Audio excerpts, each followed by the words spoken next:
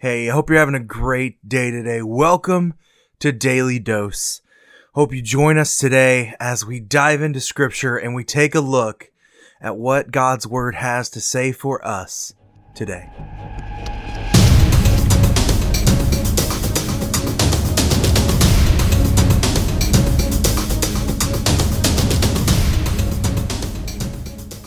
Hey, how are you doing today? It is August 23rd. And do you love your enemies? We're going to start and we're going to dive right in because this is a difficult question.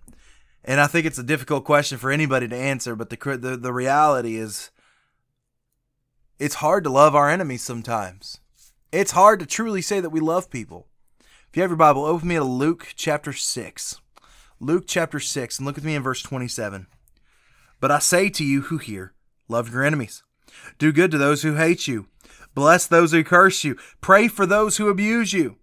To one who strikes you on the cheek, offer the other also. And from one who takes away your cloak, do not withhold your tunic either.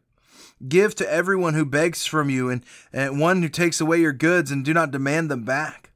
For as you wish that others would do to you, do so to them.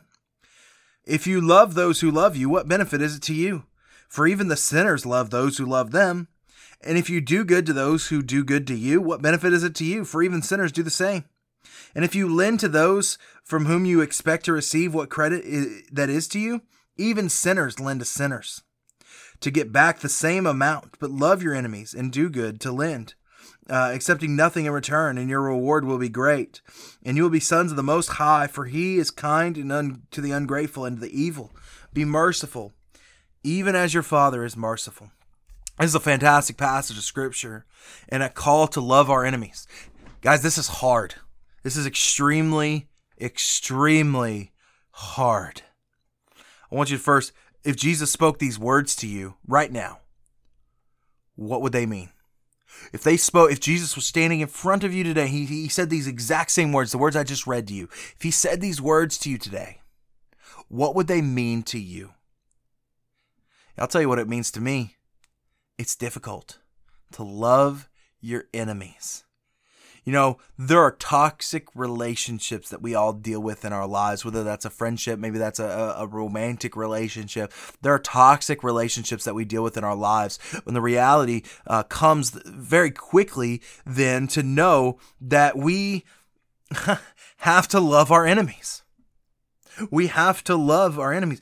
And Jesus is even saying, if you love those that love you, what benefit is it? Even the sinners do that. What sets us apart? What truly sets us apart as people?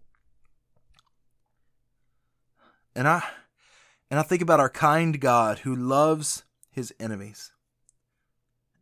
And I want you to know that I'm glad for this.